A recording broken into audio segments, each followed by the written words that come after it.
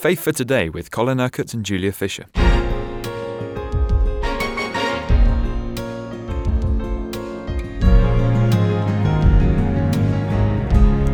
You have chosen a subject this week that maybe will surprise some people. You've chosen to do a week of programmes on how to deal with negative attitudes. Now, negative attitudes amongst Christians, how common is this? Very common. Too common. And that's the problem. Because people of faith and people of love are to have positive attitudes. And much of what Jesus teaches underlines that. And of course, that's endorsed by the other New Testament writers. So we're going to begin this series by talking about bitterness and resentment. I suppose all of us have to face a number of situations in our lives where instinctively, naturally, we feel resentful. And unless we deal with that immediately, that resentment can become bitterness. And bitterness is a terrible affliction. It's even worse in some ways than a lot of physical afflictions, because somebody with a bitter spirit is a very difficult person to relate to and to get on with, and is certainly not a good witness to Jesus Christ. So let's see how to deal with resentment.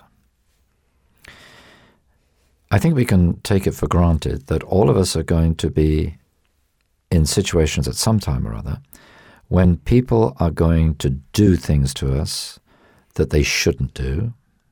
They're going to treat us in ways that are wrong. They are going to speak things against us that are untrue. All these things happen to everybody. That's life, isn't it? That's life. Because, of course, we're dealing with people with fallen, sinful natures. When you're in leadership, you sort of get used to this because you know you're a bit of a sitting duck, that people are going to say all kinds of things about you, and you have to learn not to take these things on board, certainly not to be resentful or bitter about the fact that you're going to receive criticism and even persecution. And I suppose the most damaging thing is that often the opposition and persecution comes from other Christians, not from people in the world. Now, of course, that should not be, but then lots of things happen that should not be. How can we cope with resentment? Well, Jesus has a very simple answer. Forgive. You see, the only time that we are resentful and therefore can become bitter is when we fail to forgive those who have wronged us or spoken against us. Now, most of us will be very familiar with what Jesus said about forgiveness. Peter said to him, "How often should we forgive? 7 times?" And Jesus said, "No, 70 times 7, meaning, of course, an infinite number. You never stop forgiving. It's almost as if we have to have an attitude, a predetermined attitude of forgiveness, so that when something negative does happen, our instinctive reaction is to forgive. It isn't that we resent things and get bitter and then have to try to get out of that negativity by forgiving. But if we have that forgiving disposition, that forgiving attitude, then we won't become resentful or bitter. Do you forgive even if that person is not sorry? Yes, because it is a question of cultivating a forgiving attitude so that your immediate instinctive reaction is to forgive. You know, sometimes I picked up books where people have written against me, said all kinds of things that are not true. Well, I'm not going to allow those things to upset me. I immediately, instinctively forgive. I say to people, you know, when you drive your car, it's you get lots of practice in forgiveness. People that cut you up and do things that they shouldn't do, forgive them. Because if you get resentful, then that's going to affect your driving. And you will end up by driving as badly as the person that's just cut you up. Those people that want to retaliate and get back end up with road rage and all kinds of other catastrophes. So it's much better to forgive. And if somebody does something they shouldn't do, I speak out aloud and say, I forgive you. Because then my spirit is not going to be tainted by anything negative. So it is a question of cultivating a forgiving attitude. Then when something of a more serious nature happens, you are already in the right frame of mind to be able to deal with that situation positively and not negatively. So if you are a forgiving person, a merciful person, then you have got a head start on everybody else, haven't you? Now, Jesus said, be merciful as your Father in heaven is merciful. Now, he is merciful by nature. That is why he has mercy upon us. That is why he sent his Son to die for us, so that we could become the objects of his mercy, be forgiven all our sins, and be given the gift of eternal life. If we ask for repentance. If we turn to him with repentance, yes. But you see, he is merciful by nature. This is the point that I want to get across. So what God wants of us as his children is for us to be merciful by nature. Now, that means we've got a forgiving disposition. Jesus said an interesting thing about your brother sinning against you 7 times in a day. He said, if he comes and asks for forgiveness, then you're to forgive him 7 times a day.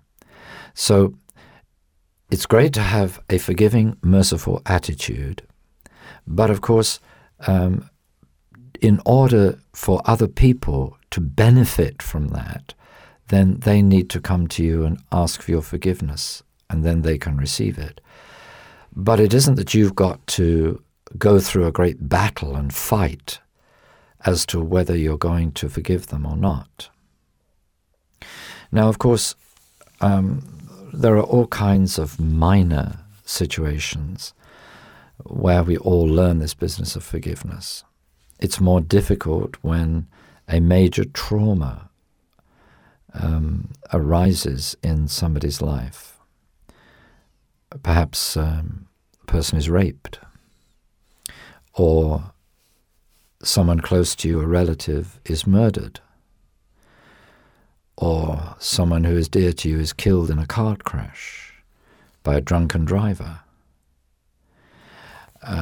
All these things in the natural would cause a lot of resentment, bitterness, anger, all kinds of negative reactions. Now, I'm not saying that it's easy to forgive in situations like this, but I have been amazed over the years that when any such traumatic events happen in Christians who are walking with the Lord, I've been amazed at the grace that they show in being able to forgive.